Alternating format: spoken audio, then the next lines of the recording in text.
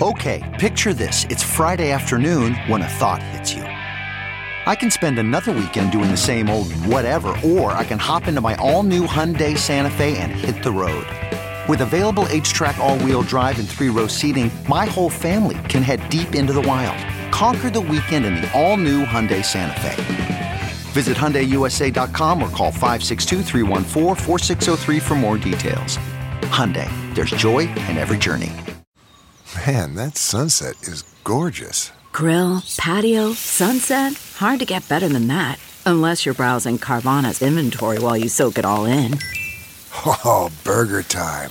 So sit back, get comfortable. Carvana's got thousands of cars under $20,000 just waiting for you. I could stay here forever. Carvana, where car buying meets comfort meets convenience. Download the app or visit Carvana.com today.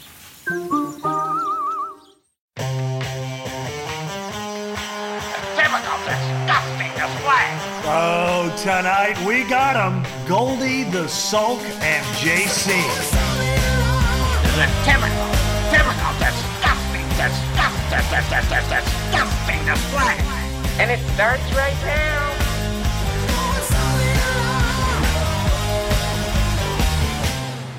So, welcome back to another episode of A Typical Disgusting Display, a podcast for writers, by writers who hate writing.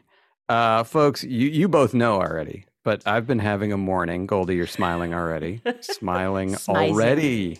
It's insane. Oh, because you're having a bad time. The world needs to have a bad time. No. The whole thing revolves Sympathy, around you. Empathy, sympathy, and empathy. Have you heard those words before? Shouted at you, maybe? Hey, So, as I'm sure maybe your wife would say, I can be both. I can be both an empathetic person and be having a good day.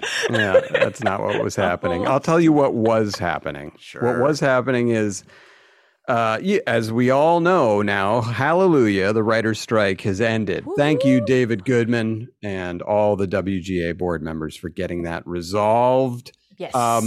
So I'm doing this podcast from back in the office today. And now for a week or so, we've been hearing rumblings that the strike was going to end. So I was preparing, talking to Suka, head of office security, making sure my elevator and garage card works and my Disney ID works to open the office. Well, I get in today. Neither of them worked. Neither. So I had to take... Look how happy you are. It's disgusting. No. It's disgusting. So my garage card didn't work. So I had to come in P1, which is like a pay situation. So I have a ticket. And they say, oh, well, you can use the EV chargers there. Don't have access. They say you don't have access to this. So let me stop you right here. Yeah. The building is surrounded by free parking. Surrounded. Where? But what with EV chargers? No. Wrong. I need that EV charge to get home today, which is 82 miles from here. So I need that charge. So anyway. Okay. Well, you should pay then. You should pay. I should have free gas because I need gas. I'm happy to pay for the charger. Good. I don't want to pay for the parking. Fine. So anyway, I come up here Submit after that it to petty disaster. cash. Oh, you're petty. All right. Submit it to your petty cash. So I get into the building. Elevator card doesn't work. I'm stuck in the elevator. So finally I get down to the lobby. I go, look at you giggling. See, now you cannot deny what is making you happy. So I'm sweating, stuck in the elevator. I get down to the security desk. JC seems really upset too. I know, I yeah, am but she's allowed. She hasn't been my best friend for 25 years. So anyway, I feel like I just got an upgrade to best friend in this moment. Yeah, well, I got a field promotion due to your anger. You're tied with 3 other Johns. What can I tell you? No, as I've always said about you, the guy who's such a mystery to everyone who knows him. Someone will introduce themselves as your best friend, and I've never seen them before, and I've known you like over 30 years. Yep, that happens. I am a mystery. So today was very non-mysterious. So they are nice enough at the security desk to allow me access to the 3rd floor. Because you're literally the only person in the building. And right, it's like because I'm coming here for this. Right. No, I know. It's an empty building. So I get up to the third floor. Then my Disney ID card does not work to open up the suite. I'm angrily texting my assistant. I'm angrily calling Suka, who is head of security here in the office. And I'm texting you two. And I'm saying I'm not going to be let in. And I'm talking with Suka. Instantly, Goldie texts back, "Oh, Suka, oh, honey," complete with musical notes in the text on either side. So you are just giddy. Absolute. I have not seen you this giddy in a very long time. So in a way, I'm happy for you that you're having that, but I'm just a little bit upset that what brings out your supreme happiness is my abject misery. You've had too much therapy. You're reading too much into this. I have it later today, and I'm talking about this. Say again. we were on that Titanic submersible, and it's like, hey, we're about to explode. Do you want me to start crying, or do you want me to just make a couple jokes before we explode? Slightly different scenario. It doesn't matter. It doesn't change. Doesn't change your reality. Yeah. My reaction. Well, anyway, so these things happen to you. So maybe I was just trying to inject a little levity to calm you down, to get you into a podcast frame of mind. You don't know my motivations. Tell yourself you don't whatever understand you want. how I work. I'm playing 3D chess. You're playing 2D checkers, and it was written all over your face what you were doing. And so, as I was telling you before, I'm sitting on a cement floor outside of our office for 15 or 20 minutes. How are you sitting? No, crisscross applesauce. Right. And can I say something? Yes. You're in control of how you sit. Ooh, yeah. So you could have found a more comfortable position. That was the most comfortable position. Okay. And I was telling you before my back was against the wall, literally and figuratively. Okay. So I was telling you before I got in here that me trying to get in this office was like Die Hard starring a guy who can do nothing.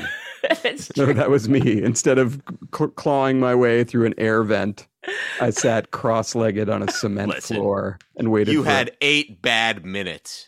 You're fine. More.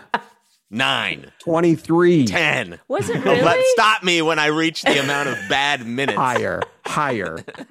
Can you take me higher? Anyway, I'm sorry. I'll be. I'm upset. sweating in here. I don't have water, and because we had to start, and the Zoom was not working, and we had to get the tech guy on the phone. I don't have water.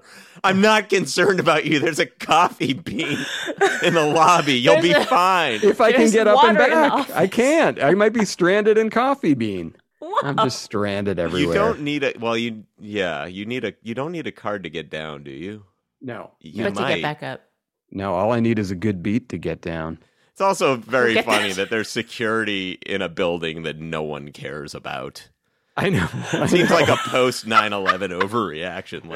They're trying to blow up everything. It's like no one even. There's not enough business in that building to merit nothing blowing up. Nothing. Yeah. It's like Al Qaeda looks at that and goes, skip it. We'll bomb the IHOP instead across the street.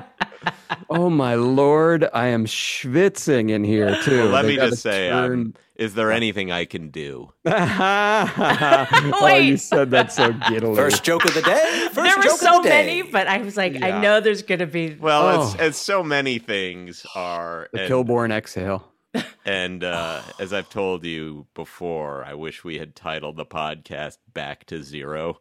Yeah. Because even with the strike wrapping up, it's like everyone's throwing these celebrations, and it's like, oh, we're just going back to our job. Yeah, I know. Back to zero. Yeah, here we go. Yep. That is such a good title. COVID's over. Back to zero. Back to zero. Yep. Time to punch up that triplet in Act 2, Goldie. Yeah. It's a wonderful world. I know. You know what? One thing about the strike I won't miss is on the line.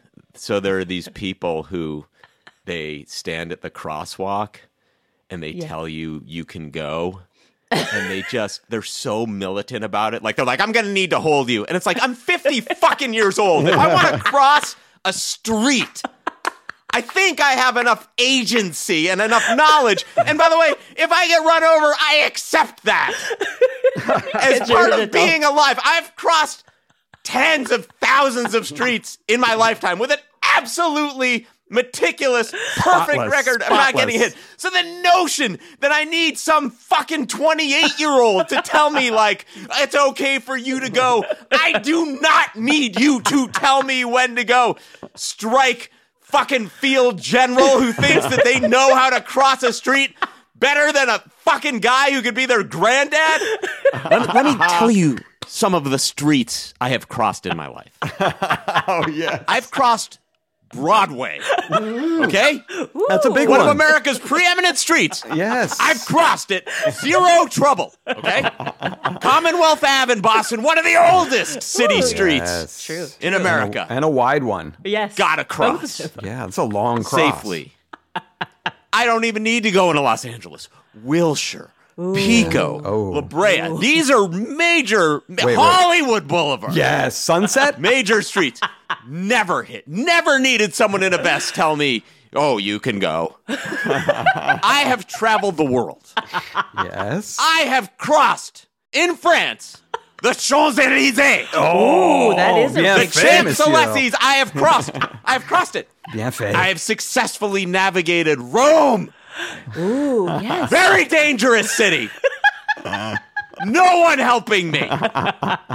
Just crossing to and fro from espresso place to gelato place. Back and forth, eating the whole time. Sometimes hands full of food.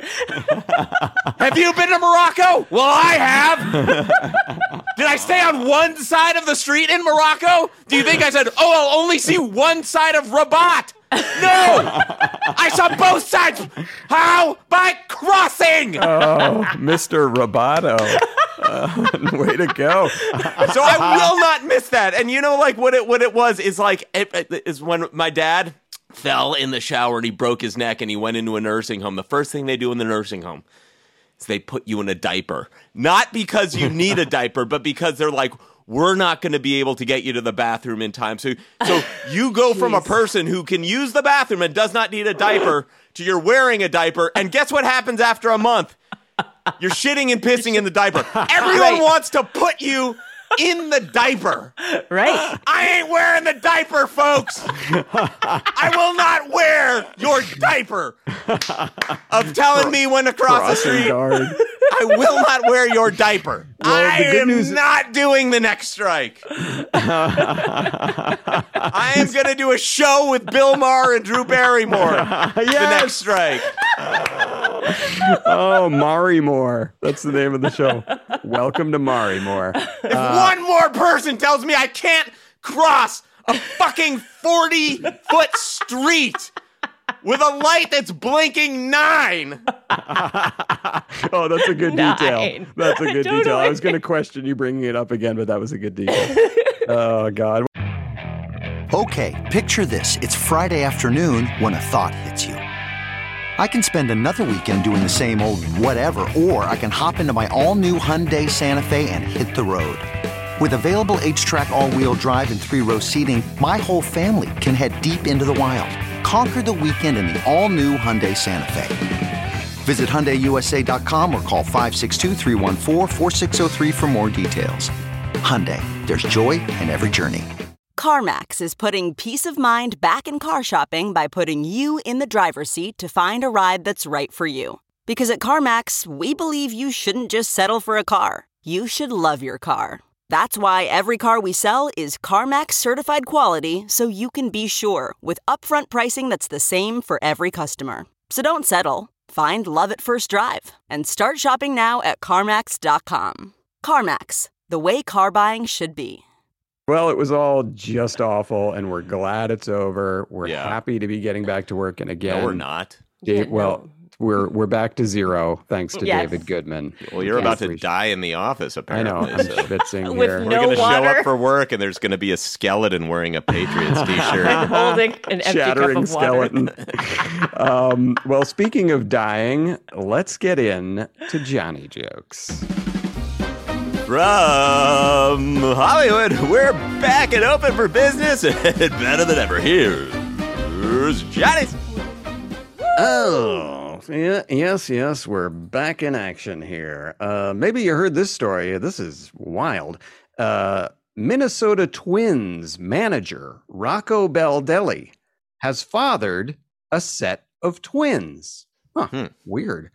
Meanwhile, the manager of the Yankees drifted off to sleep next to some crumpled up tissues. The Yankees. He's yanking. That's good. Is Johnson. That's very good. Thank you.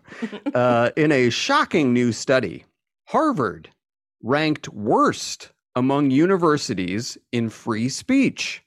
Unless, of course, that free speech involves letting people know that you went to Harvard. They love to do that. Let's see. Visitors to the Royal Academy of Arts in London will have to squeeze in between two nude models. Here's hoping the event will not be covered by the BBC. That's code these days, BBC. And finally, Yeah.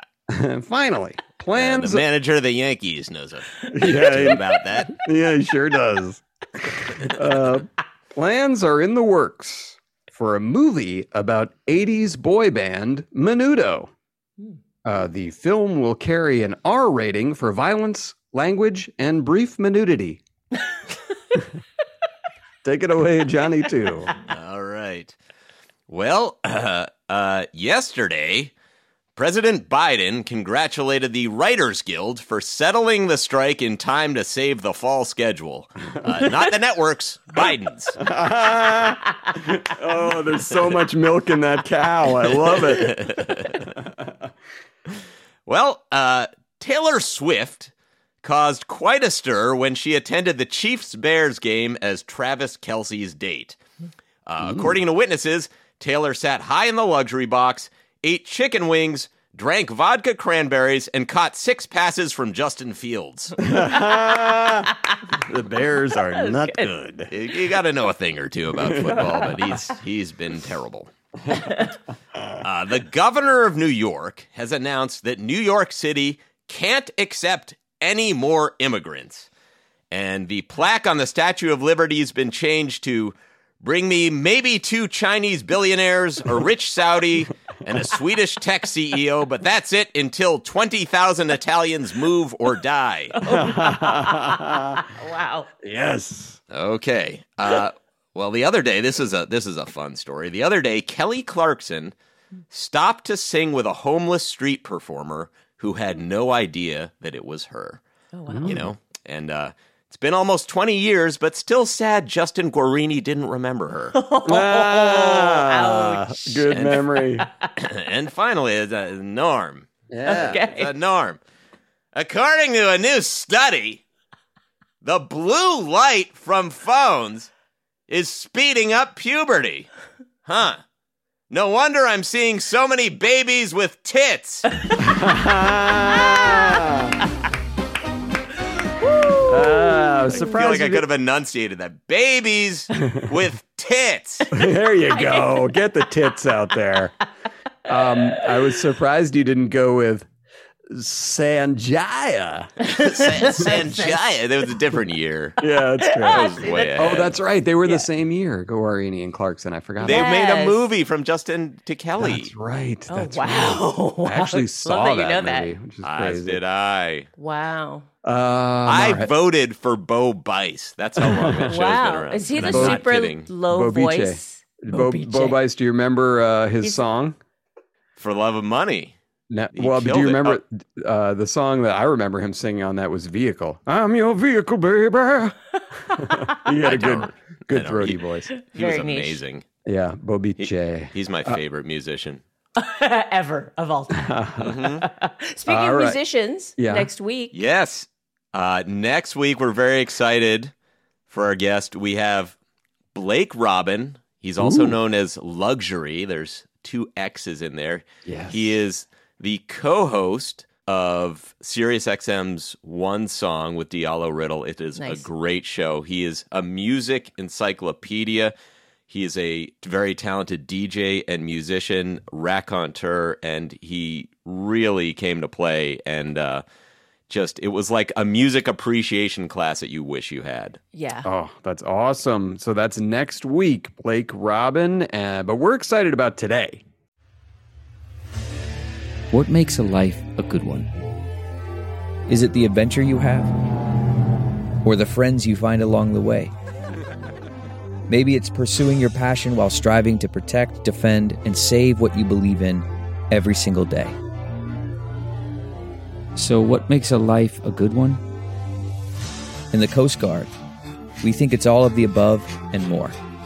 But you'll have to find out for yourself. Visit gocoastguard.com to learn more.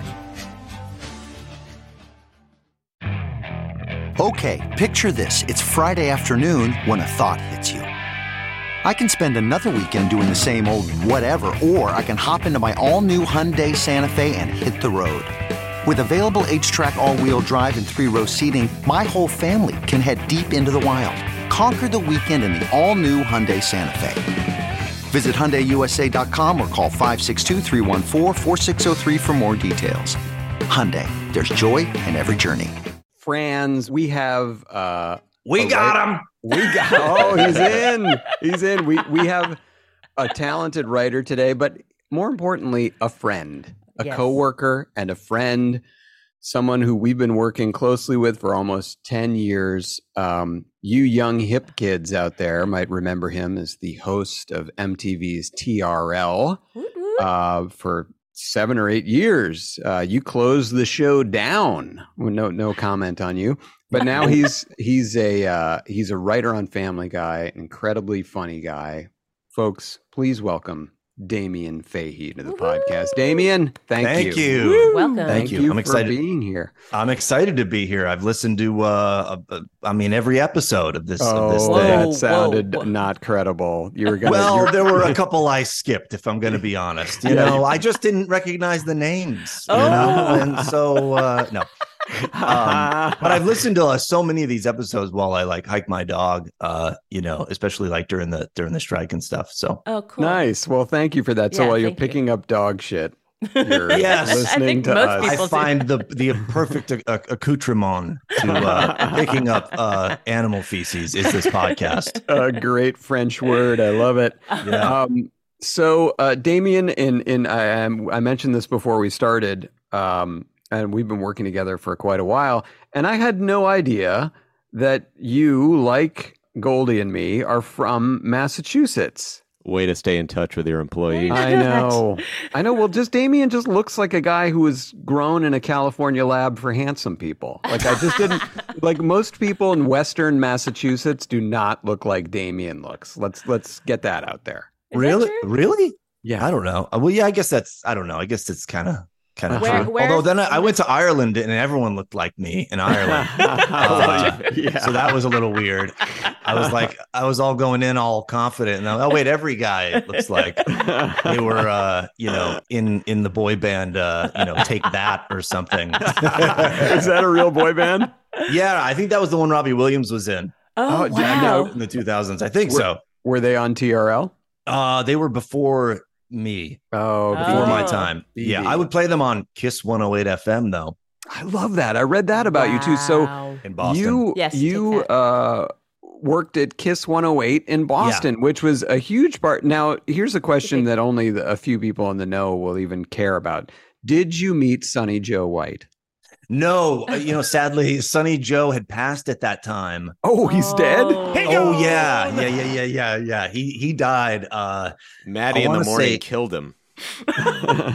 Yes, that is true. Maddie in the Morning killed a lot of people, but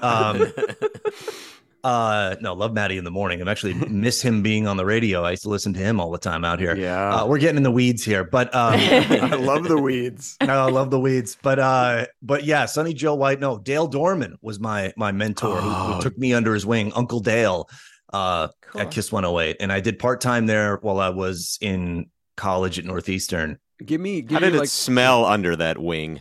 He doesn't look like the cleanest guy there. Bourbon. Okay, all right, that's acceptable. That's bourbon and aftershave. An acceptable musk. So give me a year window. When you were working at Kiss 108 was what years?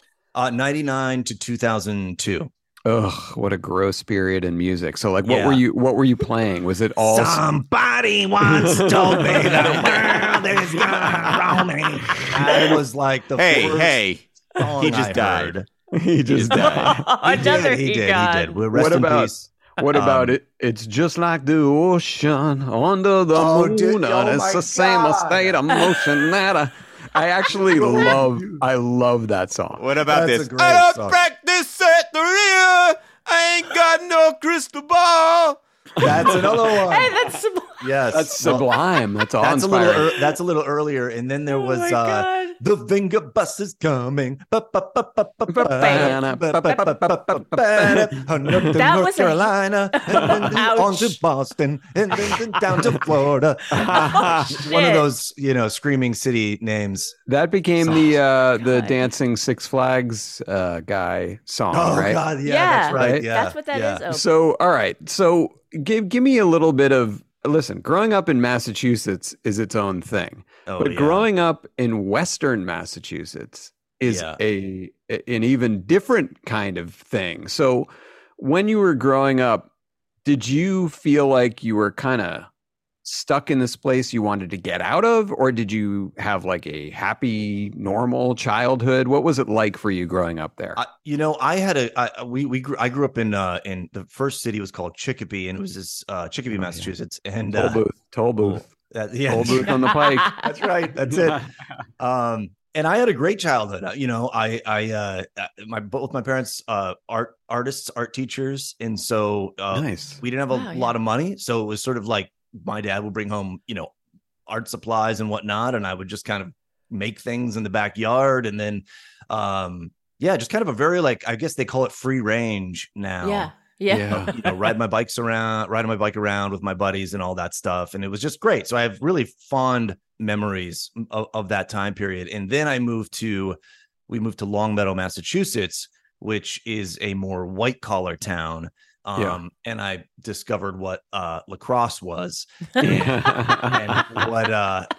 what football was and all that. I was like, oh, sports. Okay. Right. So I went from sort of being like this creative kid to like, oh shit, I better I want to fit in. I better learn sports. I better do something. Well, I'm tall. I'll play basketball, I guess. Right. And so I tried, I got really into playing, was on a few teams there. So I would say my experience growing up, my first part until I turned 12 was great. I don't have too many, bad memories of that. Right. But once I sort of moved to Longmeadow, that's when I felt like, ooh, I don't entirely fit in here. Right. Yeah. I have to do something about that. Yeah. Because you was artsy-fartsy. And they don't artsy-fartsy. Yeah. Right. Now, did people, and forgive me for not knowing this, but do people in Western Massachusetts have Boston accents? I was just no. literally I get that all that. the time. They say you're from Massachusetts. Why don't you have the accent? I'm like, it doesn't extend. It doesn't extend beyond a certain. It doesn't even seem like there is an accent, or maybe that's just it's you. like closer to like a New York thing out there where it's just kind of flat and nothing. Yes. Yeah. But not that you are flat and nothing, because you have that great DJ voice. That's right. You proved that over again. 10 past 7, by the way. Another 9 in a row coming up here on the buzzer. I love it. I love that you have them at the ready. That was one of my favorite moments. I think one of the first times I met Alec was I think it was at the Brass Monkey, but you were doing a ramp. You and Viner were doing ramps over songs. Yes. You were talking up DJ ramps, and I'm like, I gotta get up there. Yes. Oh, and then I did one at Bar Lubitsch. I forget who was hosting, but I want to say Viner did one, and then he was like, someone from the crowd come up, and he's like, "What song do you want?" And I'm like, Two Princes Spin Doctors. And I knew immediately. You knew the time. Because it's got that great drum fill that you can kind of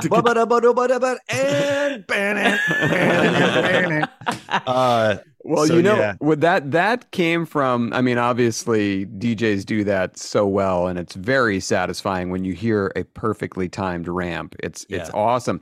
And of course, as you know, since our buddy Craig Kilborn is obsessed with ramps, and he used to have us come on as a segment on the show, and we would he would just pick a song, and we would have to ramp it, and it would always you'd always kickstart yourself by 72 and sunny. That was always a good way to get started.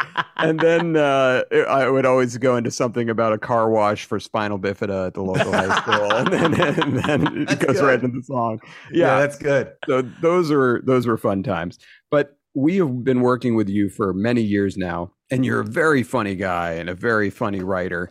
And I'm wondering, when you were growing up, did you have any sense of that? I mean, were there things that made you laugh a lot? And did you ever think about coming out to Hollywood and doing what you're doing now? Because you took such an interesting route to get here. Yes. Yeah, no, I definitely never ever thought about Hollywood growing up. I don't even know if I even knew what Hollywood was. Right. But I do remember being obsessed with comedy movies. And I remember being the real obsession, I think, started when my mom let me watch George Carlin's HBO special. Yeah.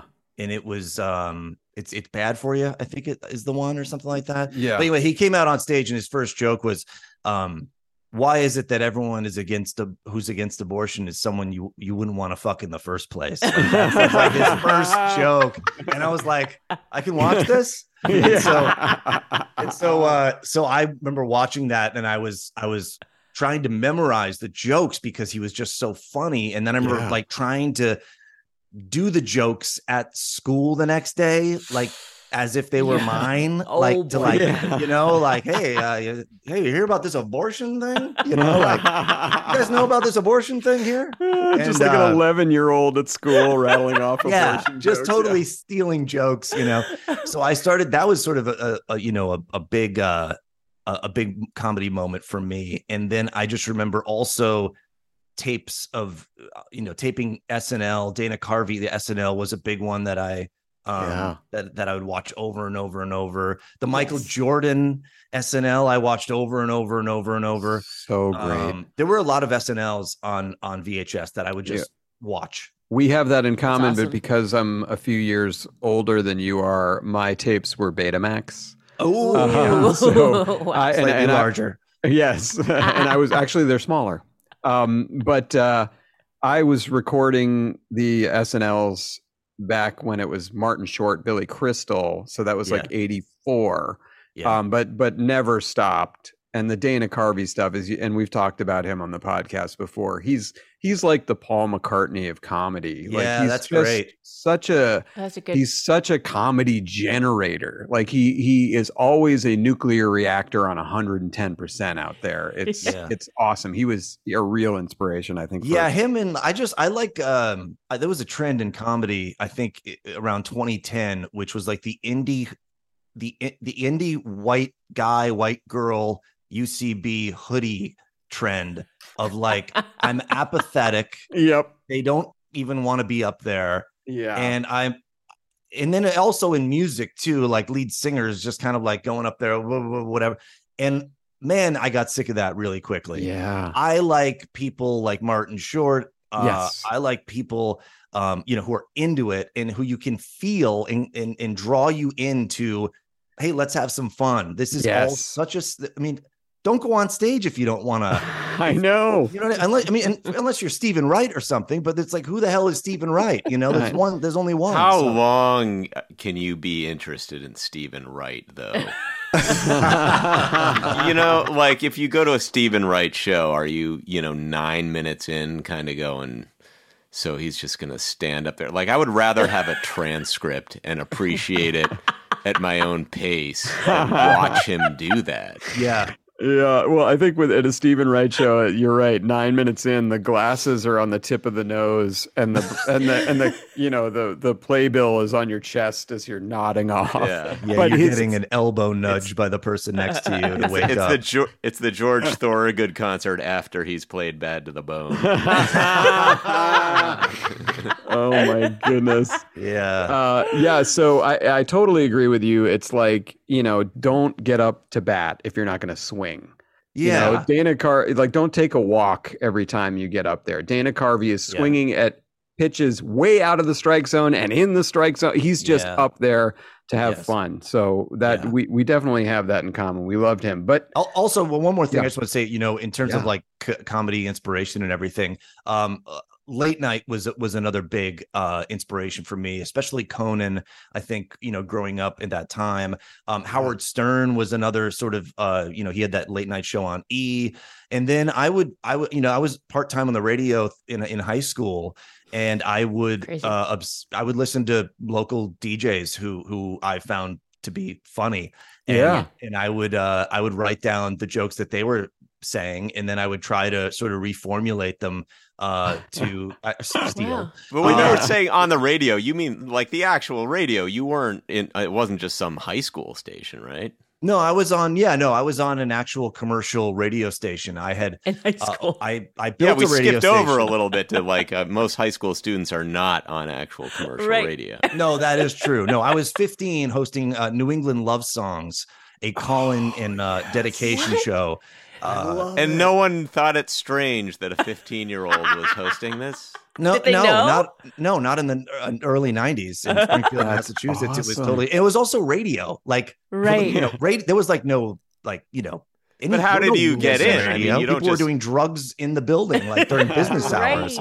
But you can't just show up and say, I want to be on the radio. I gave them a tape or what? Well, I opened up the phone book one day. I built a radio station in my bedroom, and I had done that for a few years with friends and done fake shows. And then I said that I need the real thing. So I opened up the Yellow Pages it was a long time ago and called 3 radio stations and said, I want to tour your radio station. I said, at the end of the tour, I'm going to ask for an internship at all of them, and one of them will give me one. I bet. Right. And I'll force my way in somehow. And so I toured 2 stations, and both said, no, you need to be getting credits in, you're 15 years old. We can't have a 15-year-old intern.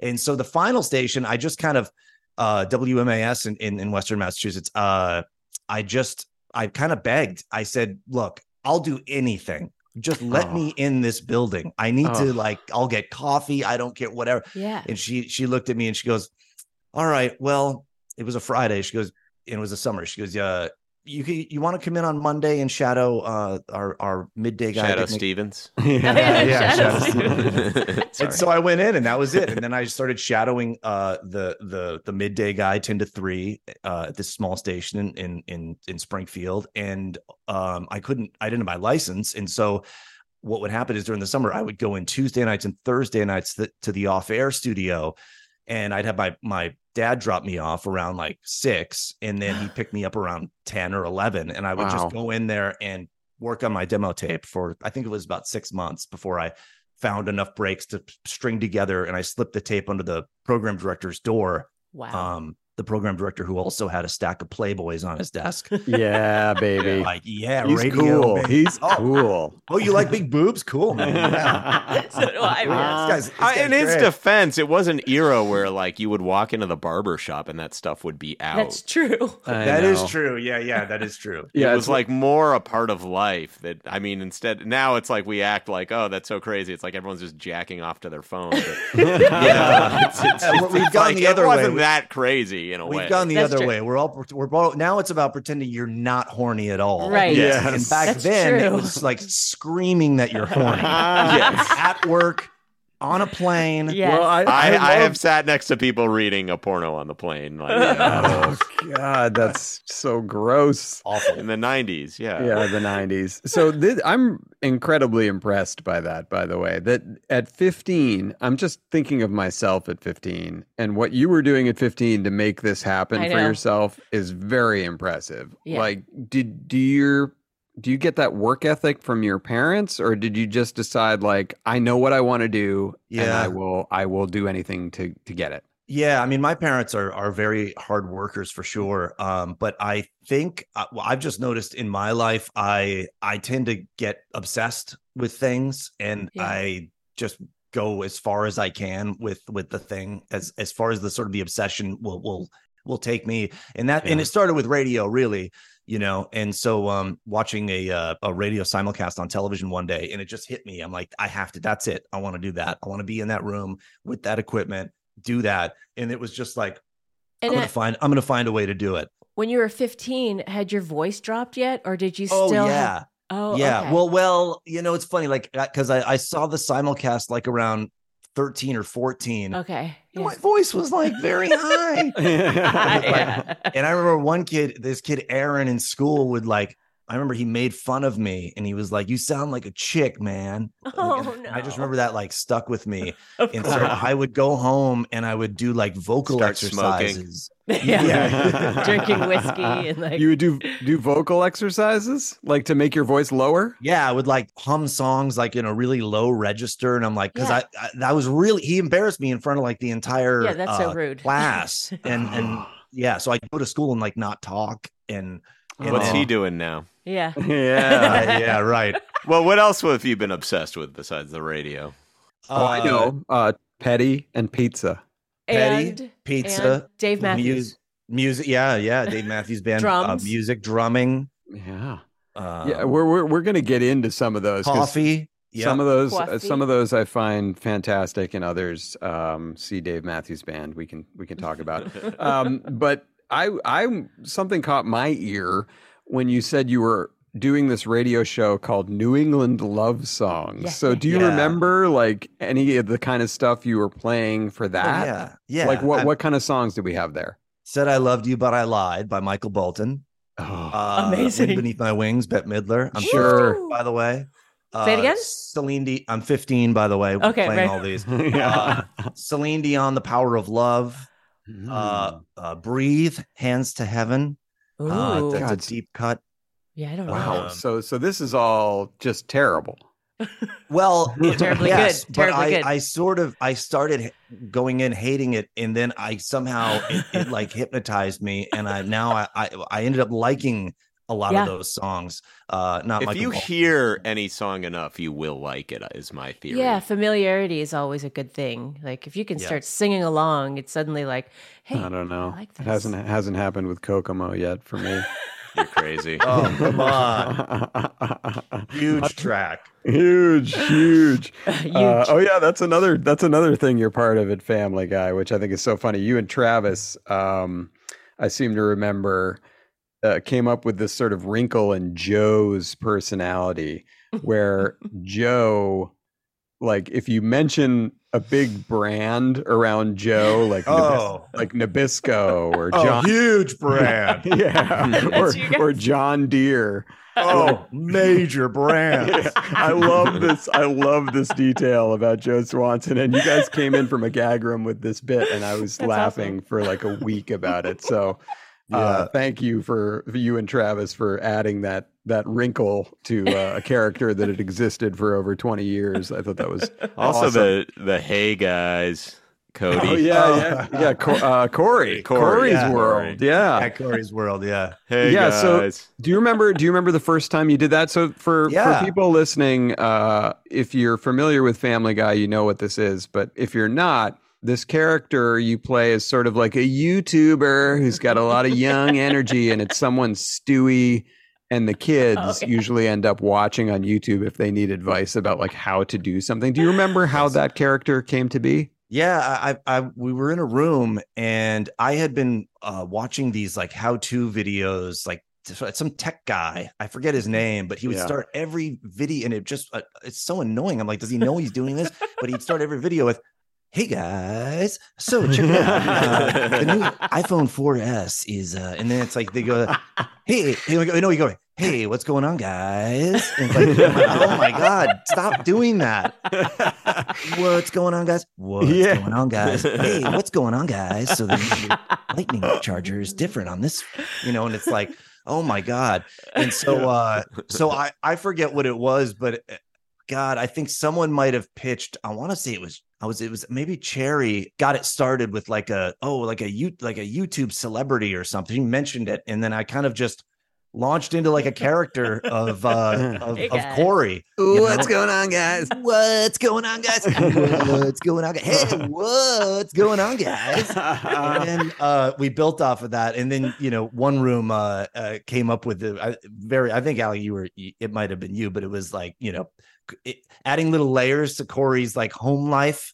like, you know, his stepdad who works on an oil rig and right, abusing him. That wasn't me, but that's very funny. Yeah, I love that. And then that Corey may be corresponding with ISIS or plant in the U.S. In a sleeper cell for ISIS. It's so funny. It's like a character I'd say we've used him probably at least a dozen times now. I mean, he's been on the show a lot, so he's part of the world. I see a future for you at, you know, FamCon. FamCon in Narragansett, Rhode Island. Damien Fahey, aka Corey, will be there. That's funny. It's really funny to listen to that stuff. Okay, so you've got the New England love songs. How do you make the huge jump from that to now the big time? You end up at Kiss 108 in Boston, which if you grew up in Boston, Kiss 108 was just one of the absolute pillars of the radio community. You can't go any further right on your dial. You cannot. Amazing. True. Yeah. So how did you end up at Kiss 108? So I was on WMAS for many years, and I had been recording myself. You know, I would this machine that every time you turn the microphone on, it records you onto a cassette, and I'd be sending these tapes to a guy in New York named Dave Stewart who worked at WPLJ, and he would give me feedback and everything. And so I with him I sort of made a best of tape of all my radio breaks. I had applied to 7 colleges. Sorry, can I interrupt you? Yes. What is a good radio break? Like, what is on this tape that you know denotes like this is where I really nailed it from like this is where I just promoted a car show? Yeah. Well, yeah. I mean, it's talking. You know, hitting the post is important, and maybe a little bit of humor. You know, a couple jokes here and there. Interaction with like a caller is good. What's hitting the post? What does that mean? Oh, sorry. Hitting the post is you know, being like coming up next on Kiss 108. Bah, and the vocal starts that they call it hitting the post.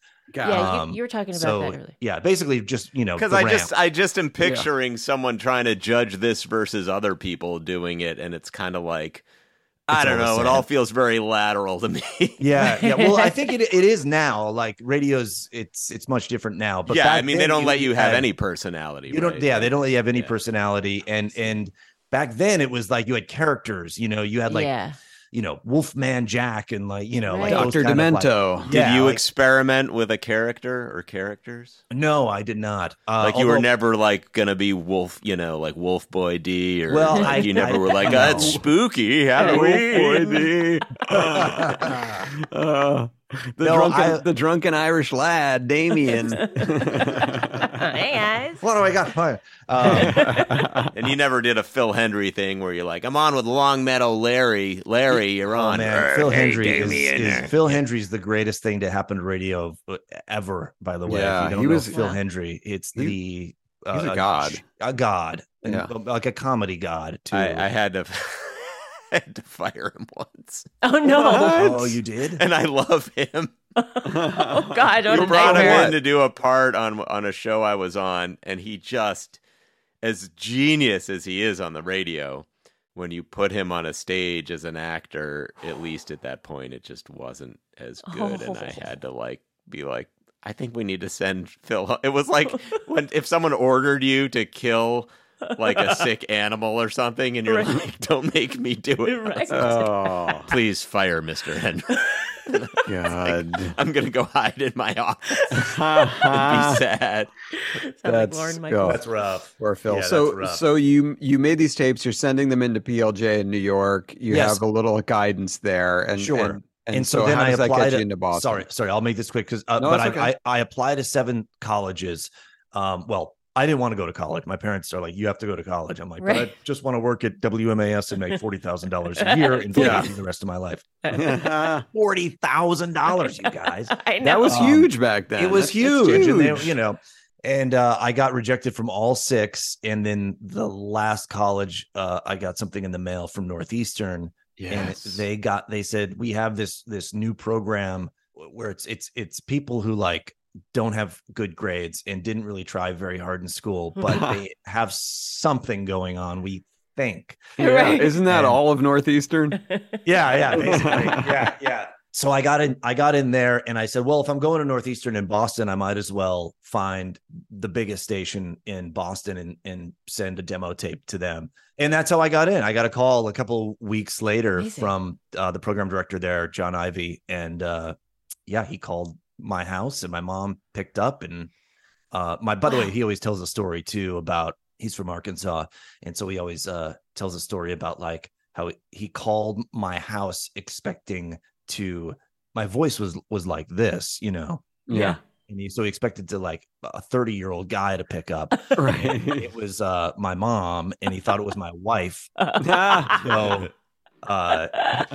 she goes, Damien, phone for you, and so anyway, so he said, come on down to the radio station. Your tape sounds great. I'd love to give you a tour of the station. And so went down to the station, got a tour. You didn't say, I know what a radio station looks like. I was going to say, what does a tour show you? I don't know. I think it was to make sure, because a lot of guys in radio are weird and crazy. And so I think it was just to kind of suss me out and make sure that I was an okay Yeah. Right. And so anyway, I went down, saw the station, and he offered me a part-time job. And so I started in Springfield, midnight to 6 a.m. on the radio, worked my way up to filling in for the afternoon guy. And then that was sort of the trajectory at Kiss 108, start overnight, midnight to 6 a.m. playing music, and then worked my way up through the day shifts filling in. And then MTV happened after that. Wow. So wait, is this era at Kiss FM? Is this the I could stay away just to hear you breathe? Oh my God. Totally. I love that he just mentioned then MTV happened and you have more questions about Kiss 108. Yes, I'm fascinated. MTV. Like Kiss 108. We're getting to MTV. MTV is the Damien, giant.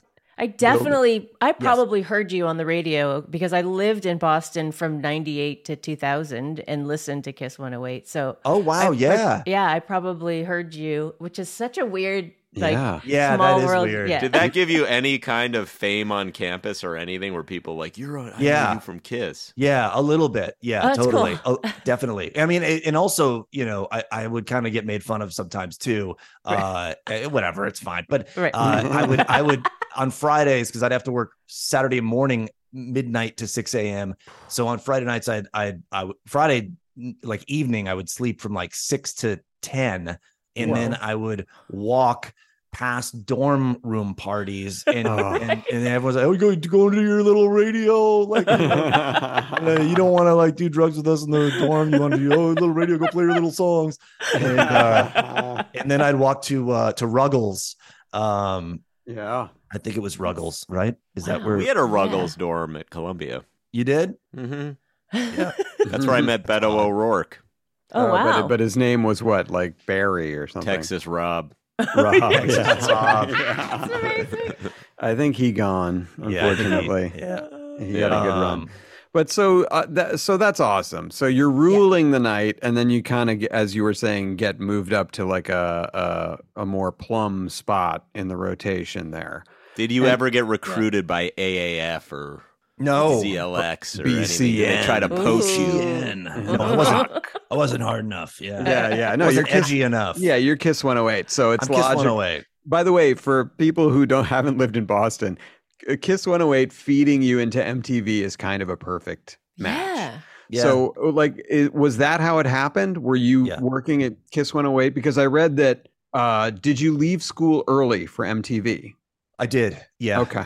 Northeastern's a 5-year school. I did 2.5 years. So I got halfway before MTV happened, and I had auditioned for. Do you guys remember the movie Loft on Dana Hersey? Yeah, Dana Hersey, of course. So Dana left. The movie Loft.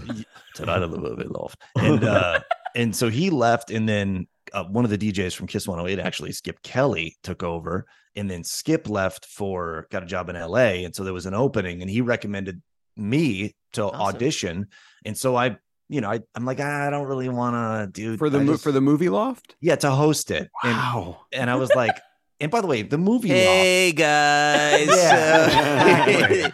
The movie loft is like it looks like, Craig Kilborn's den. It's like, it's like right. You don't want a 21-year-old kid hosting. Retiring, basically. But I went in and I auditioned kind of, just to, I got suggested by my friend. So I said, I might as well just do it. And, At least whatever. Audition. Yeah. So I went in and I walked onto the set. And as I walked onto the set, I tripped over a rug, fell, and then continued and botched the whole audition. And the guy who took my mic off afterwards, the old grizzled audio guy, goes, "Well, that didn't go too well, did it?" That was the highlight of his year. The most Boston thing totally to happen. And you're mad at me for enjoying your struggles in the office this morning. And yet you enjoyed that story. You missed this. You missed this, Damien. I had a lot of trouble getting into the office today, and nothing made Goldie happier than hearing all about it. Well, I'll just say, that didn't go well, did it? I'll borrow a great line. There you go. See, that I would have responded to. A little more direct than the musical notes via text. All right, so the movie loft thing doesn't happen, but how does the MTV thing happen? A promotions director at the station knew someone who knew the casting director of MTV. Yeah. And the way it was pitched to me in the hallway was my friend is talking with the casting director of MTV, and they've been trying for months to find a new VJ for the channel, a rock VJ, I was told. Yeah. And they've been everywhere. They've been to LA radio stations. They've been all over, casting calls, the whole thing, and they can't find the right person. Right. Wow. They can't find someone handsome enough, basically. Right. Yeah. Yeah. Handsome enough and a pushover. Who will read Starburst ads for free when they should be getting paid. That did happen. Okay, I can tell. Yeah, it's still there. A burst of refreshing fruit flavor for you. Tastes like mouth-watering orange. Yeah. Well, let's do one more of those. While you're there. So she said, I just think you'd be. I'm like, well, I'm not. I'm fresh off the heels of a terrible television audition. I've never been more embarrassed. I go, I just want to be on the radio. I don't want to be on television. I don't care about it. And I'm not good at it. I had it in my head that I just, from that, I'm not good. That's not my thing. I'm not good at it. Yeah. And so she came up to me the next day and she's like, look, please just do this. Like, this will be really, and so she kind of kept pushing me. And I said, all right, fine. I'll audition. When is it? And so she said, they're coming to the radio station, next week, and they're going to be in the basement, with a camera, and it's going to be sort of like a bunch of DJs upstairs on the couch on like a casting kind of a situation. We're all waiting. And you have to, the instructions were prepare 2 written video intros, and then we're going to throw at you in improvised, on the cuff, kind of off the cuff kind of a thing. Right. So you go home and you practice stepping over a rug. Right. And so I the day of the audition, like, I wasn't even thinking about this thing, and other DJs were like, really wanted to be on television, they want, and I just wanted to put to on your best painter's jeans. Right. Super 90s. And I remember the day of the audition was at like 1 p.m. or something, and I had class that morning, and I went into class at Northeastern. I remember sitting in the back row, and I thought to myself, okay, I'll just write the video intros now. Who were 2 rock bands of the time? Well, POD and Creed. All right, There we go. We'll write 2 video intros for POD and Creed. God, gross. And I feel like Goldie wants to make a joke. I can't. No, I want to hear these. Thinking these about intros. Creed, and I'm wondering, like, were you even familiar with the show at that point? I mean, had you watched it? Did you care about it at all, or TRL? TRL, yeah. Well, I didn't know it was for TRL. I honestly just thought it was. Okay. It wasn't billed as the host of TRL. It was sort of like just a rock VJ. Right. So like a Matt Pinfield. Yeah. Right. Okay, exactly. Yeah.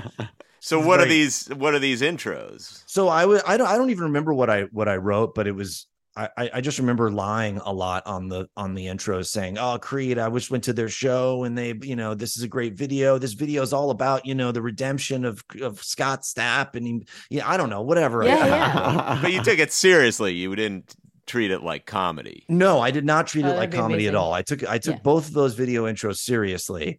And then I went to the station. I remember walking into the lobby. There were a couple of DJs sitting there on the couch going over their scripts. I sat down. One DJ came up out of the basement and was like, that wasn't very good. I could tell he was disappointed. A couple other guys went in, and then I got called down, and the nerves kind of started, when I started, when I got in front of the camera a little bit and saw, oh, okay. It kind of hit me.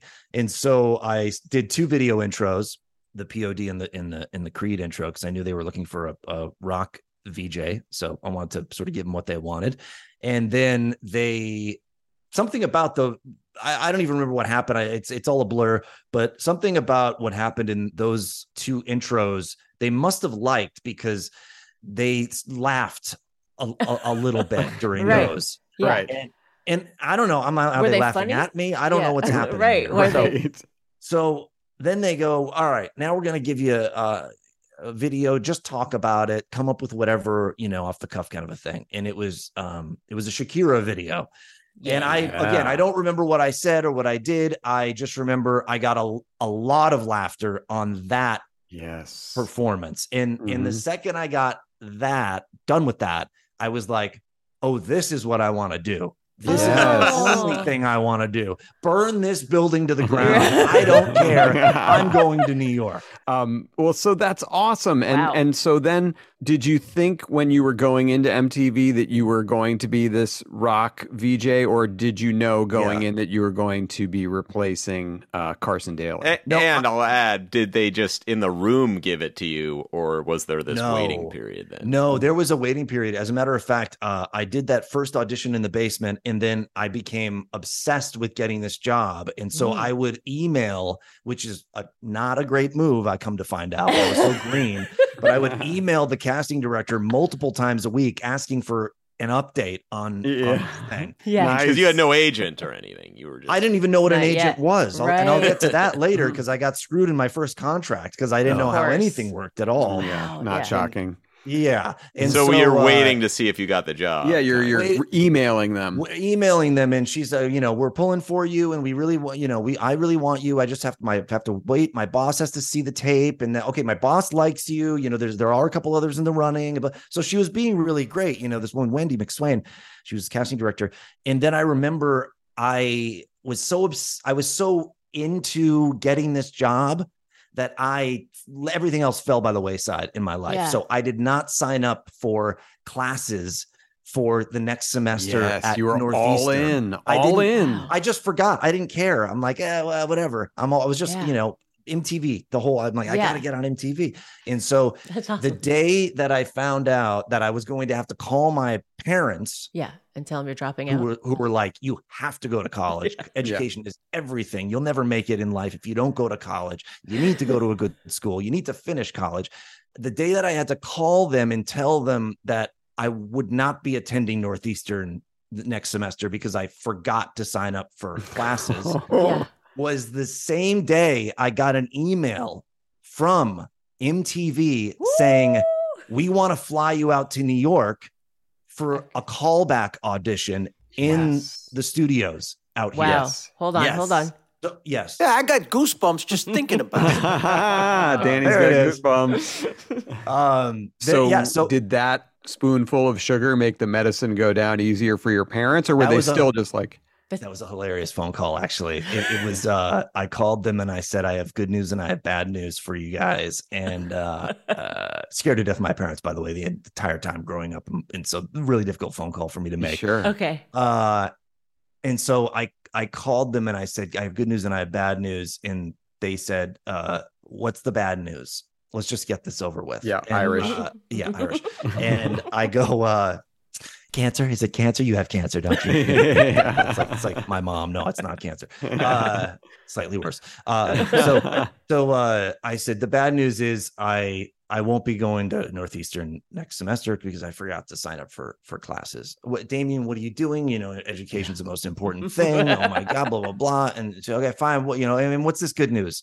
The good news is I got a call back in New York for MTV. They're flying me out next Wednesday. Yeah. Oh, you don't need school at all. This is amazing. You don't need school. Well, school what? Whatever. School. And they turned like that? Wow. Oh, yeah. They turned so quick. They were like, Dad'll take you to Structure. We'll get you a nice outfit. Blah, blah, blah. Outfit. I love it.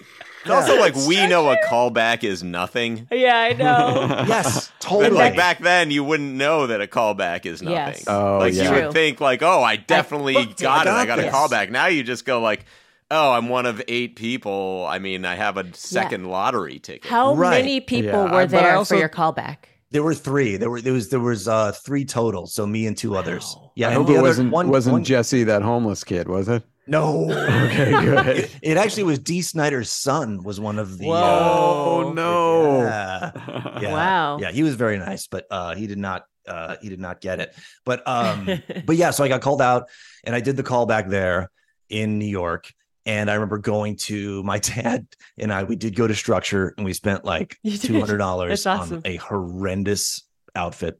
That made me look like I always it was like a cranberry red leather jacket with big lapels and a very heavily patterned shirt, button down shirt. Do you have a photo of this? You have to send it to me. I don't have a photo, but if you could just close your eyes right now, we'll do a little exercise and picture 1970s Chicago cop. Yes. Undercover cop is sort of like what it looked like. Cranberry red leather jacket. And so I remember going to New York and I would go right up the escalator and I meet this guy, Vinny, who was in casting, and so nervous. By the way, I puked in the bathroom of the New Haven train station. Because you were so nervous? Amtrak. Yeah, I couldn't eat that morning, and my mom gave me a bunch of big vitamins. She said, have a bunch of vitamins on an empty stomach to give you energy. And the vitamins on an empty stomach made me puke in the Amtrak bathroom. What a nightmare. Oh, that's a low point. That's what a 1980s thing to try to do. You need vitamins for energy. Yeah, totally. What are you talking about? I don't know. It's so weird. And so take a Geritol for some pep. Oh man. So anyway, so I go up the escalator and I had just thrown up like 2 hours prior. I'm in this horrendous outfit and I think I look great and I spent $200 on it. And the first thing the casting director says, all right, well, let's get you in some new clothes and get you on set.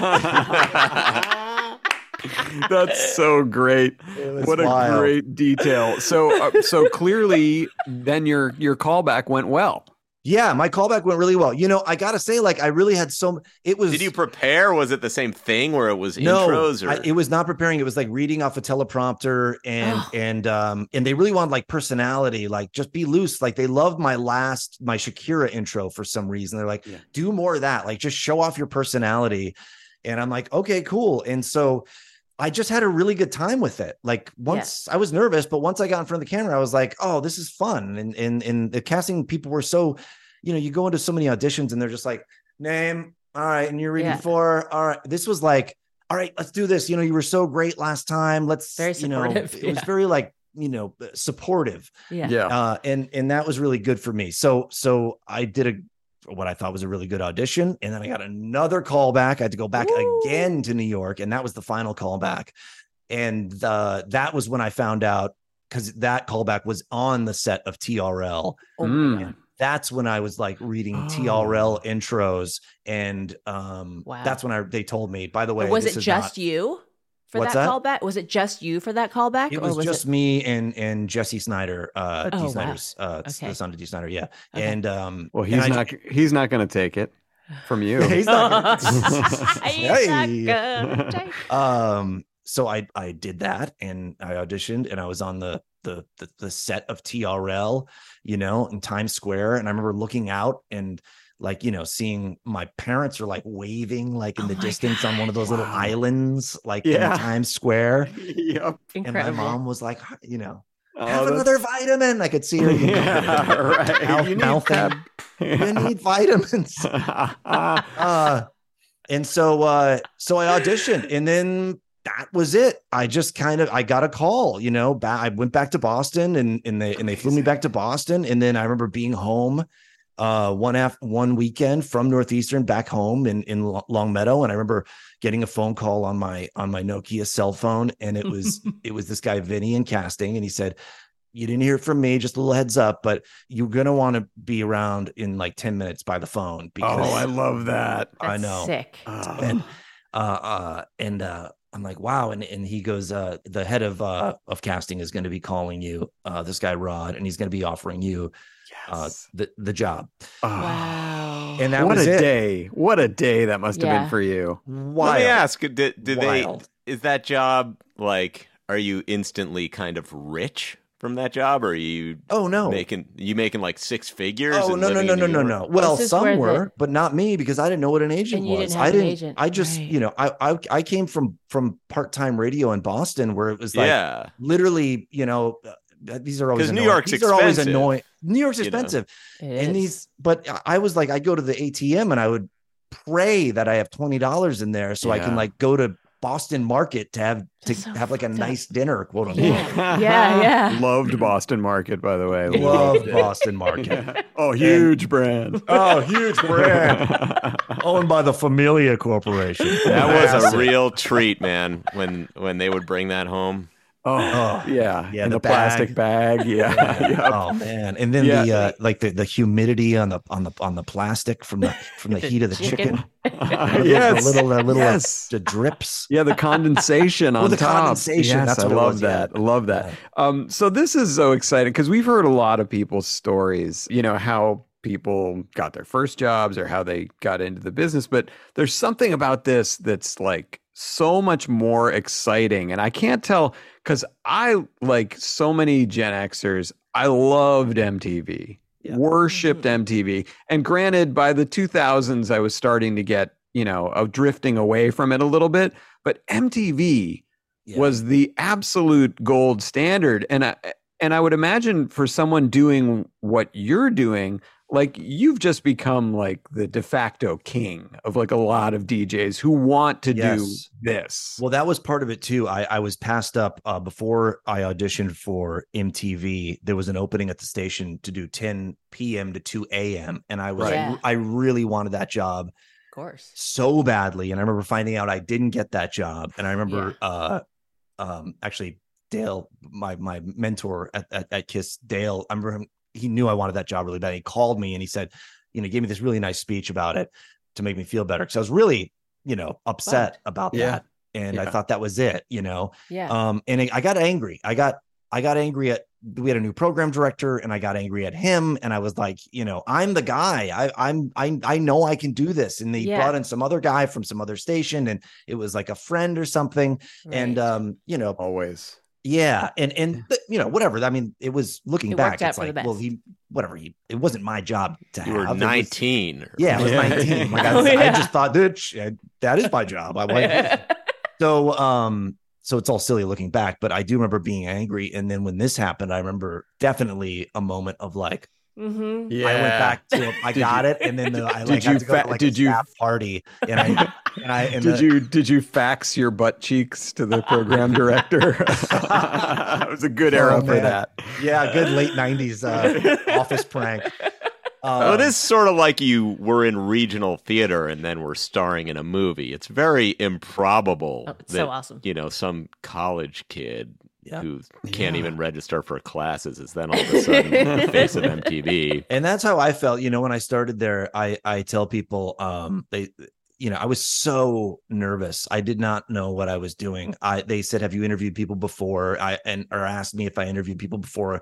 I said, oh, of course, tons. I had interviewed no one. Yeah. Right. I just completely lied. And then, but I knew I lied. So I'm like, in my head, I'm like, I'm in over my head. And you just get thrown into the deep end. It was sort of like with Family Guy. It's just like, you're just thrown in a room. There's no like, This is how this works, blah, blah, blah. It's just like you're now in a room and now you're hosting a show and it's you got to figure it out. So for the first 6 months of the MTV job, the reality sort of set in. I finally got the thing. All the energy was focused on getting the thing. And then I finally got the thing. And then it was like, oh my God, I have this thing. I don't know if I can do this thing. And so I'd wake up every morning and I would dry heave. I'm almost every morning. I mean, I wake up with a tremendous panic attack. I can't go toe to toe with Mark McGrath. Right. Who do I think I am? Walter Cronkite? Yeah, that guy's electric. He's pure electricity. But I was lucky I could pull any name from that era. I was going to say Ashley Simpson, but there you go. Oh, Ashley. Yeah. Well, so this is awesome. This is so exciting. And as Danny said, I got goosebumps just thinking about it. But what you talk about interviewing and you hadn't had practice and then you were thrown into it. Who were some of like the biggest stars that you had to sit down and interview where you were like, fuck, I got to talk to, so-and-so today? Yeah. All of them? Madonna, for sure. Oh, God, what did you say, JC? I said all of them. Yeah, all of them. That was who came through TRL. No, but Madonna? They were the biggest. It's true. You talked to Madonna? Yeah, I remember, I've told this story before, but basically Carson was supposed to host the show. Madonna was coming on for a new album. It was a really big show. It was obviously Madonna's promoting an album. Everything has to go according to plan for her, according to what Madonna wants. Yeah. So Carson, I remember being in the morning meeting we would have around 10 a.m. every morning in the conference room on the 23rd floor. And we would sort of go over the show and everything. And, okay, we got Carson hosting today. And, Damien, you're going to be out on the street, whatever. I've like for one segment, Carson's going to host the whole show, blah, blah, blah. And so I go home, I go back to my apartment and I get a call around noon. The show's at 3:30, rehearsal at 1 noon, that Carson was out partying all night. He will not be in today. Oh, the show. Wow. So, what a day to whiff on Madonna. I know. This was also like, he had interviewed everybody. And so, he was the man at that point. You guys were also like in the era of Derek Jeter and stuff. Like you were kind of part of that. I mean, you were a New York face that people knew. For sure. So, so Carson, so they go, you have to come in and we want you to interview Madonna. And so I holy shit. So I go and I dry heave in the toilet real quick and I get dressed and then I go to work and then I go into the studio. And I remember the producer coming over to me at a certain point with note cards. Look, I just talked to Madonna. This is what's going on. She refuses to go on the air unless it's Carson. We can't even get in touch with Carson. She said she wants Kurt Loder. And Kurt Loder doesn't come down. Mr. Electric. Yeah. Kurt Loder doesn't come down from the 30th floor for unless it's I don't know. Yasser Arafat. Whoever. Yeah, right. Yasser Arafat. Just pictured him coming out on TRL. Yeah. Give him a big welcome. Gentlemen, Yasser Arafat. Yeah.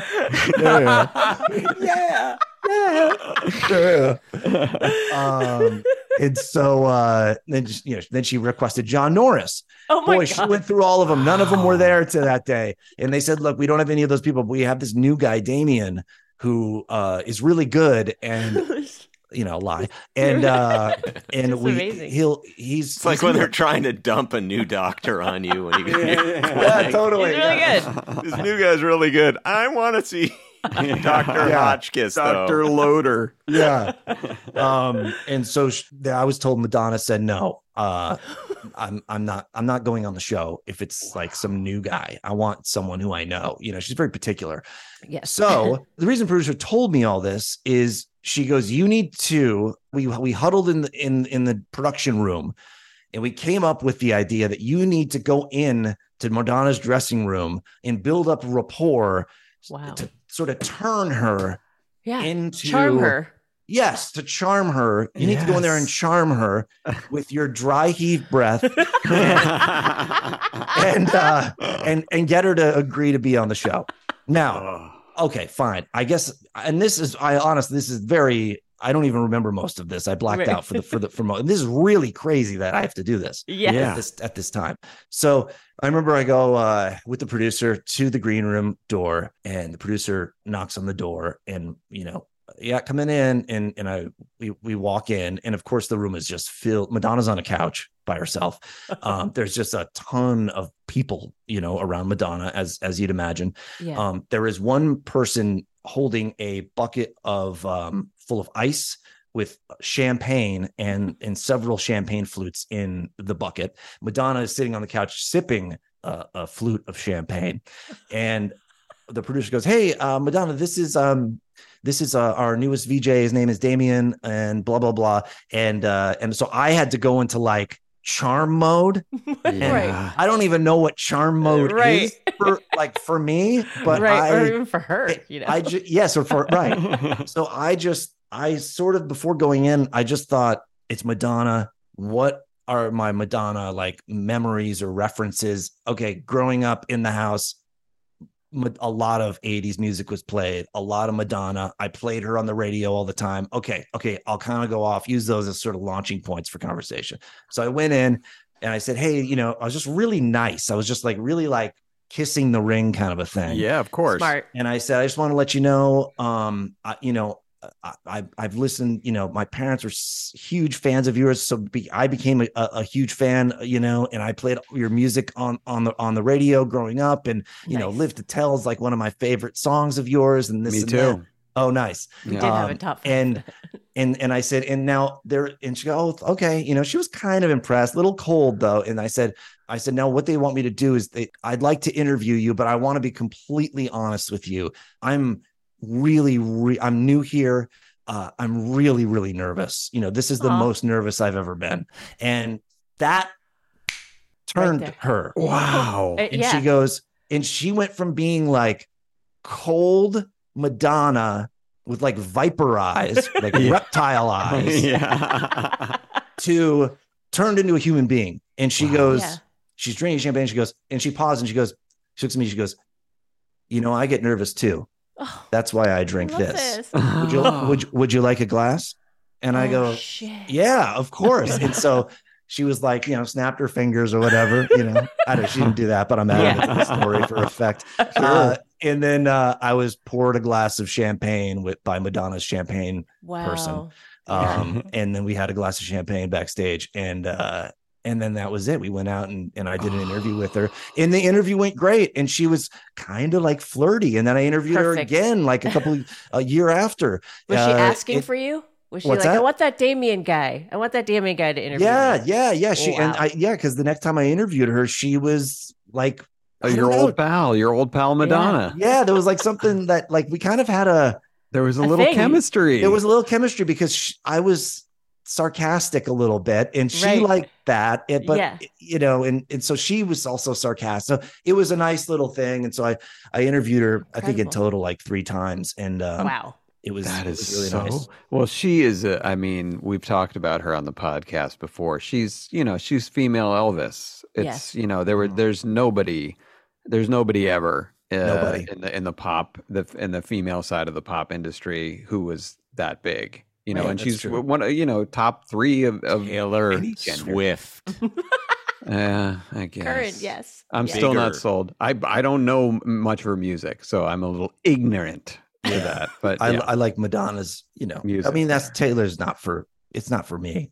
No, but I do like a couple of her songs. More famous than Madonna ever was. For sure. Indisputably. Maybe. I don't know. Let's just pump the brakes a little bit. That could be its own episode. The debate. We could debate this Swift versus Madonna. I think that's sort of the LeBron Jordan debate all over again, and with the same result. Madonna number 1. Yeah. Hey, 72 and sunny. Beautiful out there. Anderson decks now on sale at Heathmore Hardware. I love that. That's a real place, I can tell. So I could talk to you. We could talk to you for another hour about the people you interviewed on TRL. I mean, is Fred Durst nice? No, no, he was actually not nice. I mean, everyone. Shocker. I always say, people say, what were they like? And I go, it's like anything. It's like music. It's like art. It's like people at your office. You've got 3 really nice people. You've got 10 people who are like, fine. And then you've got like 2 assholes. Yeah. It's like everything. It's like there are 3 good songs on the radio. There are 10, and then there's like 2 like songs where you're like, wow, what the fuck? Yeah. That's a great way of looking at that. But he was, and he came on, and I just remember him saying backstage after being interviewed, he was like, man, this place was so much cooler when Carson was here. And by the way, that's insulting. But also, when I got the job, I was so confused because every audition they were like, yeah, be more of yourself. And then I got the job and it was like, now be like Carson. Be more like Carson. Be more like Carson. Be more have no definable characteristics at all. It was like, tone it down. The show's not you. Boring. You're just the vessel to, and I'm like, okay, so I'll just, okay. Soften up your features. Don't be as angular. Right.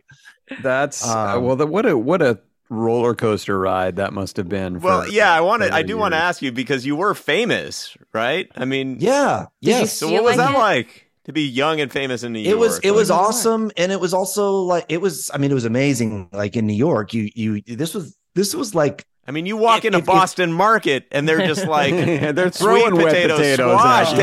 Man, are you kidding me? They're forget about throwing wet dish after wet dish. Yes, but I mean, were you going out to clubs and that sort of thing? Yes, it was like the first day. It's like, hey, we're at club. We're at Butter tonight. Butter, like, yeah. We were totally there at the same time, like that because I worked in Times Square those same years. We must have been in the same room together. At some point, we definitely JC, were at the same I think we talked about this. We were probably in the cafeteria, wherever the MTV cafeterias were. I think we probably would have been eating there at the same time. Oh, the 7th floor. Yeah, that's right. Yeah, they had a cafeteria on the 7th floor. It's such a different experience. Me and Goldie handing out flyers sadly in front of Planet Hollywood.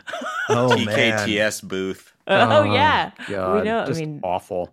Yeah. So that's incredibly exciting. I mean, what a glorious, weird era that was.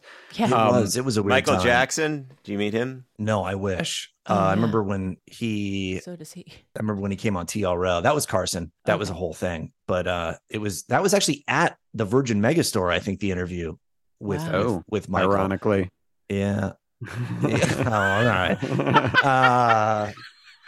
Anyway, so but the Goldie, that's such a typical you thing. He's just finished talking about Madonna, and he's like, so I went to Yale. Oh, did you go to Harvard? No. Totally. Yeah. It's like, let him have Madonna. Okay, so maybe not. Goldie also left. You won't know this because this is a podcast, but he also left for like 5 minutes during this interview. He's making soup.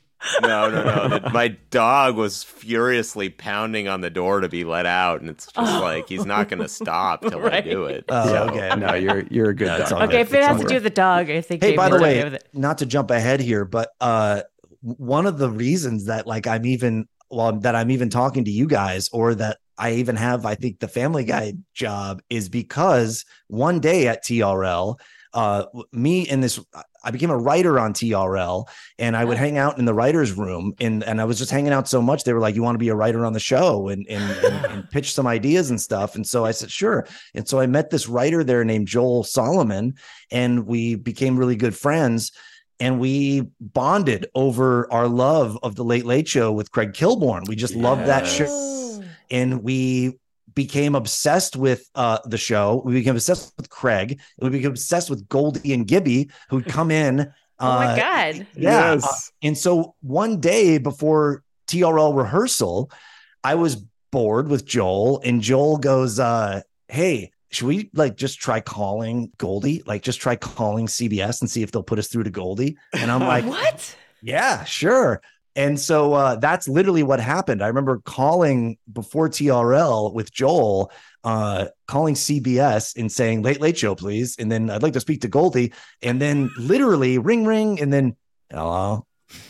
Do you remember this, Goldie? Do you remember this? Yes, I remember very specifically because at the time, Punk'd was a big thing. Oh, yes. The prank show. Right. And I was like, I think these fucking guys are like, oh, this guy's on TV, so he's so full of himself, he's going to think he has actual fans, and we're going to call and tell him we work for TRL and we think he's awesome and cool.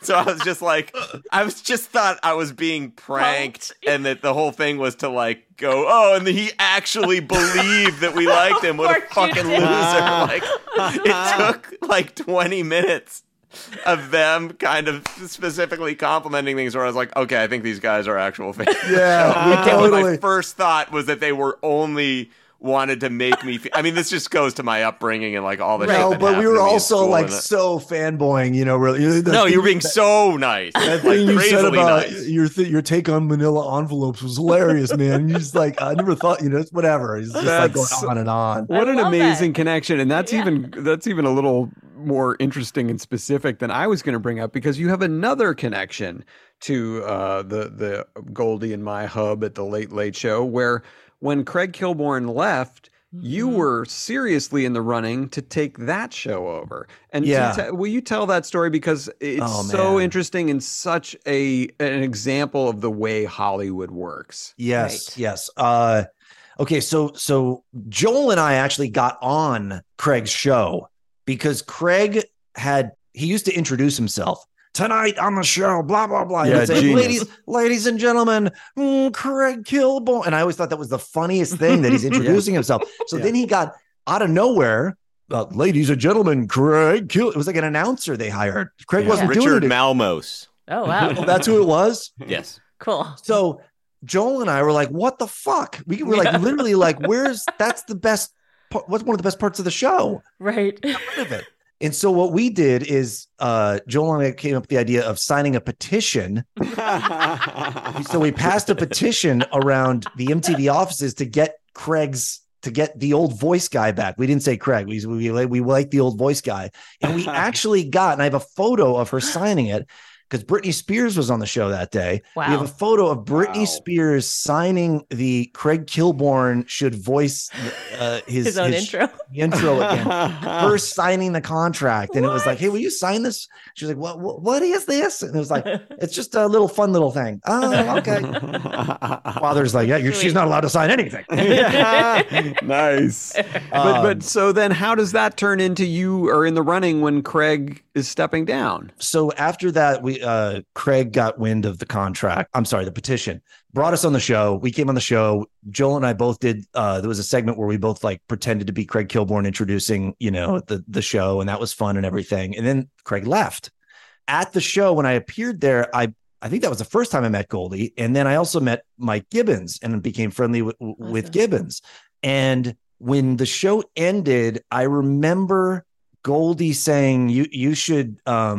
I'm going to talk to Gibbons, I think. I might be misremembering. Probably Todd Yasui. Yeah. Gibbons and I are going to talk to Yasui and about you coming in. Would you like to host a night? Because at that point they had like 50 people, you know. Yeah. So, like David rotating Duchovny. in. Yeah. And Drew Carey and David Duchovny and Michael Ian Black. And all these Saget. people.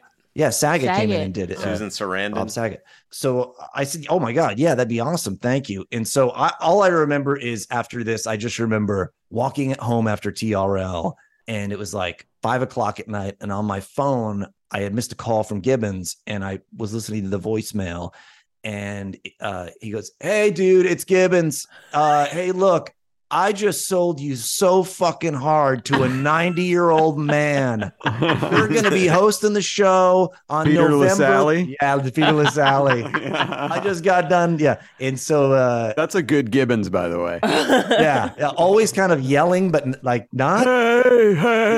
Yeah.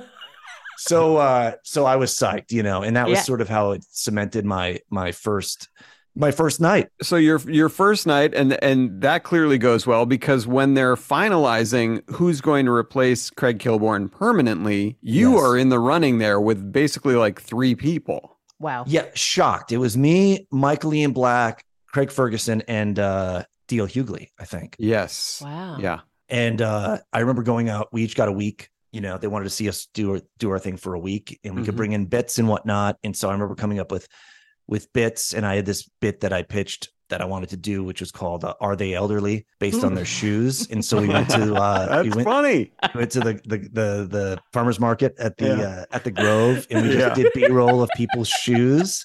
And then we would have audience members guess if they're elderly or not based on the shoe. And then they guess, and then we hit, and then it would pan up and you'd see elderly, That's good. So anyway, so I had heard that when I did that week, I had heard that the way it went down from my manager who knew Rob Burnett, who ran Worldwide Pants. I never knew if he was lying to me. But it was confirmed through a Peter LaSalle YouTube clip that Alec, you actually sent me. But it was David Letterman really liked that shoe bit. Yeah. Oh, this is so awesome because Letterman is, I mean, he's the Madonna of late night television. Yes. You know, not the Taylor Swift, the Madonna. No. Yeah. I mean, he is like Jimmy Fallon. Well, no, go on, because I might be able to add to this. Yeah, okay, good. Okay, so this is what I heard, and so my manager, obviously I didn't get it. Okay, I did the week, and it wasn't as good as the first night because then the first night was like whatever.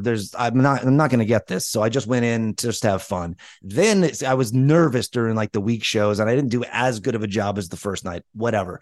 The week of shows end, and I get a call from my manager saying, you didn't get the gig, but David Letterman in a meeting, he was supposed to watch 4 tapes. He only watched 2, yours and Ferguson's. And he watched yours. He saw the shoe bit and he took the tape out and he said, give it to the kid. Yes. Was what I heard was the line. Wow. And I always wanted to believe that, that feels good. I believe it. To know that could have happened, but there's always a part of me that was like, that sounds, almost sounds too good to be true. I'm going to get into the weeds here on this. So Please. This is interesting to Please. 6 people and you're one of them. So Peter LaSalle was one of the executive producers of Johnny Carson. And then he got brought on board to Letterman.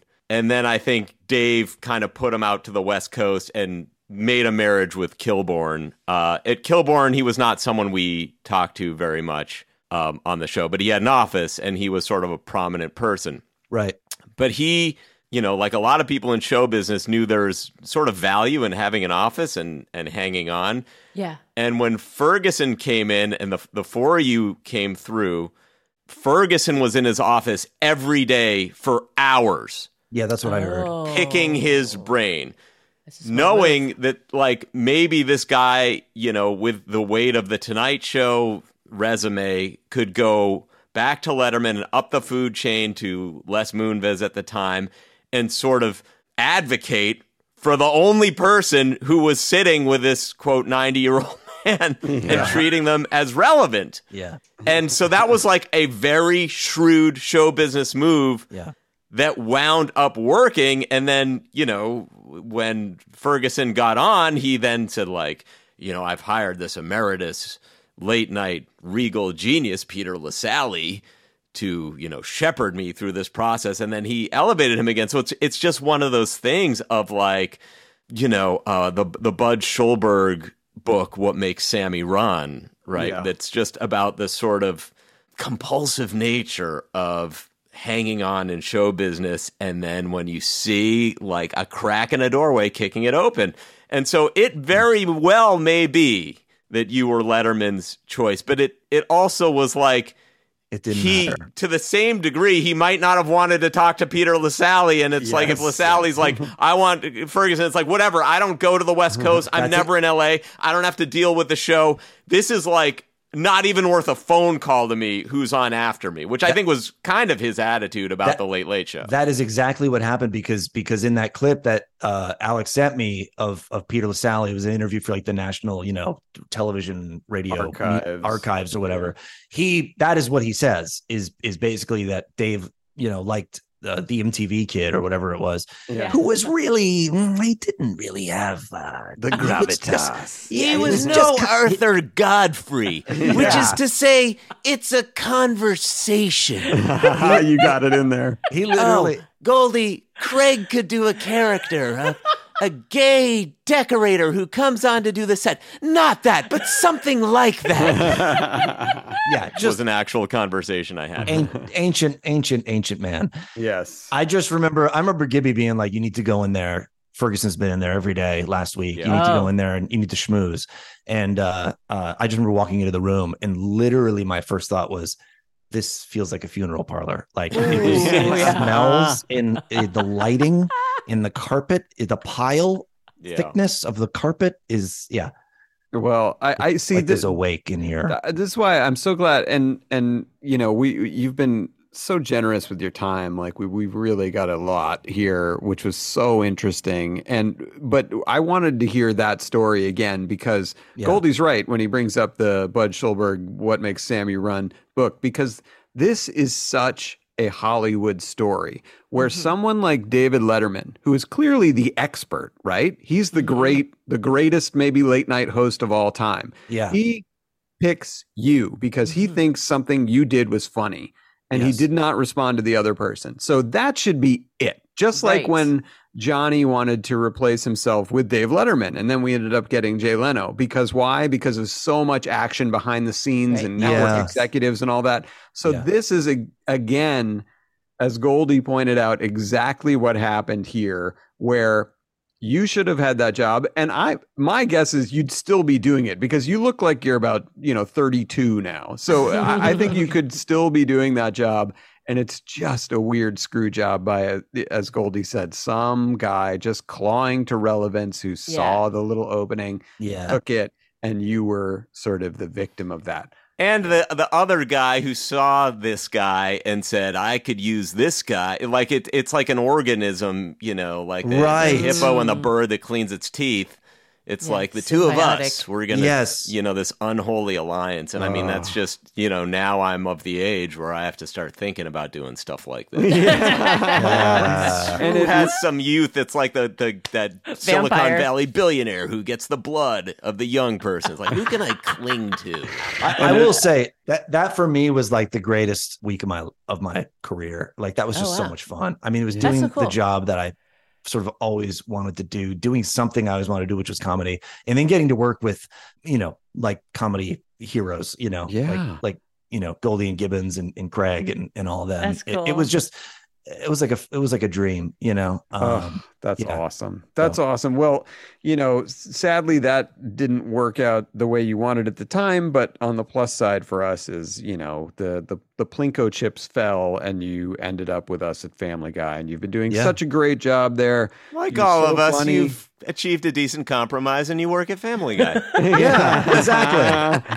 But we're thrilled that you're there, and we were thrilled that you've been here today. Awesome. So thank you for talking to us. And now you're going to be joining us for a part of the show that we like to call Top 5.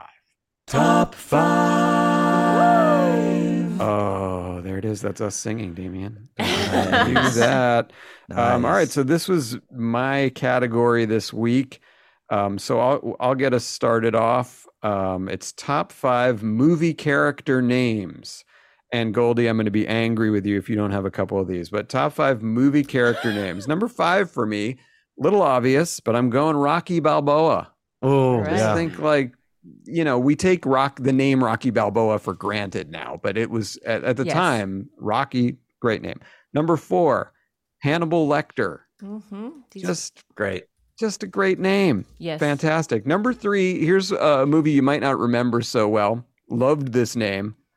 Marion Cobretti from the Sylvester Stallone movie Cobra from 1985. His character name was Detective Marion Cobretti. Wow. Okay. I always love that one. Number 2, Eddie Barzoon. Oh, that's great. Eddie Barzoon from Devil's Advocate. I'll let Goldie talk more about that because I feel like it might be on there. And number 1 for me, you've heard me say this name on the podcast before. I love this name so much, and I loved this movie. Lightning McQueen from Cars. Lightning McQueen. There's my list. Nice. Very I'm nice. sticking to it. Damien, why don't you take next up? Sure. A name I love and a movie I love, and my favorite actor, Philip Seymour Hoffman, Sandy Lyle Along Came Polly. Yeah, sounds like a golfer. Nice. Very good. He is Sandy Lyle in that movie. I don't know. Also, another great name I loved, Les Grossman. Nice. Yeah, Tropic Thunder. Tropic Thunder. Yeah, Wow. awesome. Moving on to John Candy, Harry Crumb. Yes. that's really good. Oh, Yeah. I've watched that many's the time. Love that. And then, of course, my favorite movie of all time, Big Trouble in Little China, Jack Burton. Yeah, there you go. Very solid. You give solid names. You like them. Yeah, that's a nice solid name. And then my favorite name from any movie, Dignan from Bottle Rocket. Ooh, that is a very good name. Great movie. Yeah. So fun. Great list. Great JC, list. what do you got? Okay, my number 5 is Kaiser Soze from Usual Suspects. Good one. Number 4, Dirk Diggler from what's the name of that movie? Number 3, Axel Foley. Yes. Our little Eddie Love Murphy. it. This is a really good list. Number 2, Marty McFly. Ooh, you like the alliteration. Yes. Yeah. And number 1, Indiana Jones. Yeah, it's a good one. Chalk. Those are good. Goldie, what do you got? All right, number 5, Radio Raheem. Oh, awesome. Yep. Love that. Number 4, I have a tie. I almost never do this, but I had 2 things that I wanted to do. Sure. So it's a tie between Pulp Fiction, The Gimp, Yes. and Napoleon Dynamite. Yes. There Yes. you go. Number 3, Johnny Utah. Oh, that's good. Nice. Jonathan Utah. Number 2, from the Woody Allen movie Bananas, Fielding Mellish. Yes. Such a perfect Woody Allen what a weird name. Number 1, Eddie Bazoo!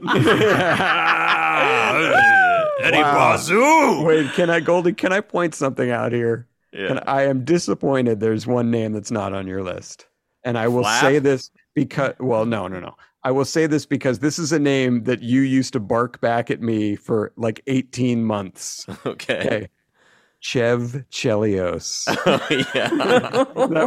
That's a What's that Jason from? Statham movie. Some right? Jason Statham movie. His name's Chev Chelios. And you kept Jesus. bringing it up for like from all of 2006 was you repeating that name. Just stupid. No one's named Chev. All right. Well, that's a great list, Goldie. What do we have top 5 next week? So this is, more of a curiosity to get ideas for myself, but the top 5 go-to dinners in your house. Oh no. I love that. Who doesn't like to think about delicious No, because then food? we learn, like, maybe you have something, and I go, I never thought of that for dinner. Oh, That's wow. a great love it. one. I'll love it. incorporate it, because I'm always looking for a new dinner. Can I tell you something? I love it. Mine's going to be so boring. Mine will be. All right. Oh, that was fun. Thank you, Damien, for joining us and joining us for top 5s. Always fun. We love Damien. Such a nice guy. But now let's end the show as we do every week on a high note.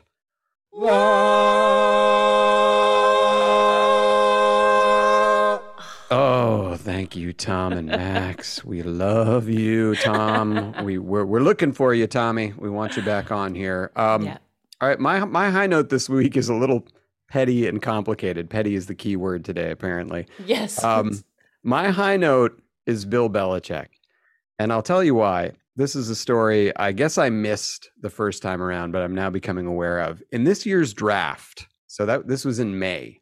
In this year's draft, the Patriots had the 14th pick, but they didn't have anyone targeted around that area. So they were looking to trade down to pick up a couple picks in the future, trade a few spots down. It happens all the time in the draft. So they had a few offers of teams that wanted to jump up a few spots and trade with them. The Patriots took a worse offer from the Pittsburgh Steelers because they knew that Pittsburgh in the 14th spot was going to draft the player that the New York Jets wanted in the 15th spot. That is very so that's already great. What happened? The Steelers drafted an offensive lineman that the Jets wanted. The Jets did not get that offensive lineman. So on opening night, the Jets were starting an offensive lineman who they didn't really want. And this offensive lineman was responsible for giving up the sack that injured Aaron Rodgers for the whole season. Whoa. So in a way, Bill Belichick engineered the my destruction of the Jets yet again. And that's, you know what? That's my very petty high note this week. Wow. My very petty high note is the building that wouldn't let you in. I knew it. I knew it. I'm kidding. My high note is the strike being over, which, is good news for us, but I think it's even better news for just the community of Hollywood who really bore the brunt of this. Yeah. And I don't take that lightly, how hard it's been for the crew and craft services, like restaurants and all the people who really support writers and support these shows who took it on the chin. So I'm happy that they are back and open for business. Yes. Well said. Well said. I am going to join you on that high note. With Belichick? I do like your pettiness. The building. Fuck you. God damn it. No, I mean, I am personally not ready to get back into the intensity of the way the production I work on that's not Family Guy runs, but I am grateful that I don't have to see my end date and not get paid for however long that would have been. I was very fortunate to be employed this entire time, but I'm grateful for you. I know, very lucky. But yeah, so that's my high note on that. And awesome. Yeah. Awesome. All right. Well, great high notes. Great episode today. Thank you all for listening. Thank you two for being awesome. Thank you. Thanks again to Damien Fahey for being here. He was just terrific and always just so handsome. And we will talk to all of you again next week. You're going to be dead in that building next week. Shut up. Disgusting display. That was fun. And it stops right now.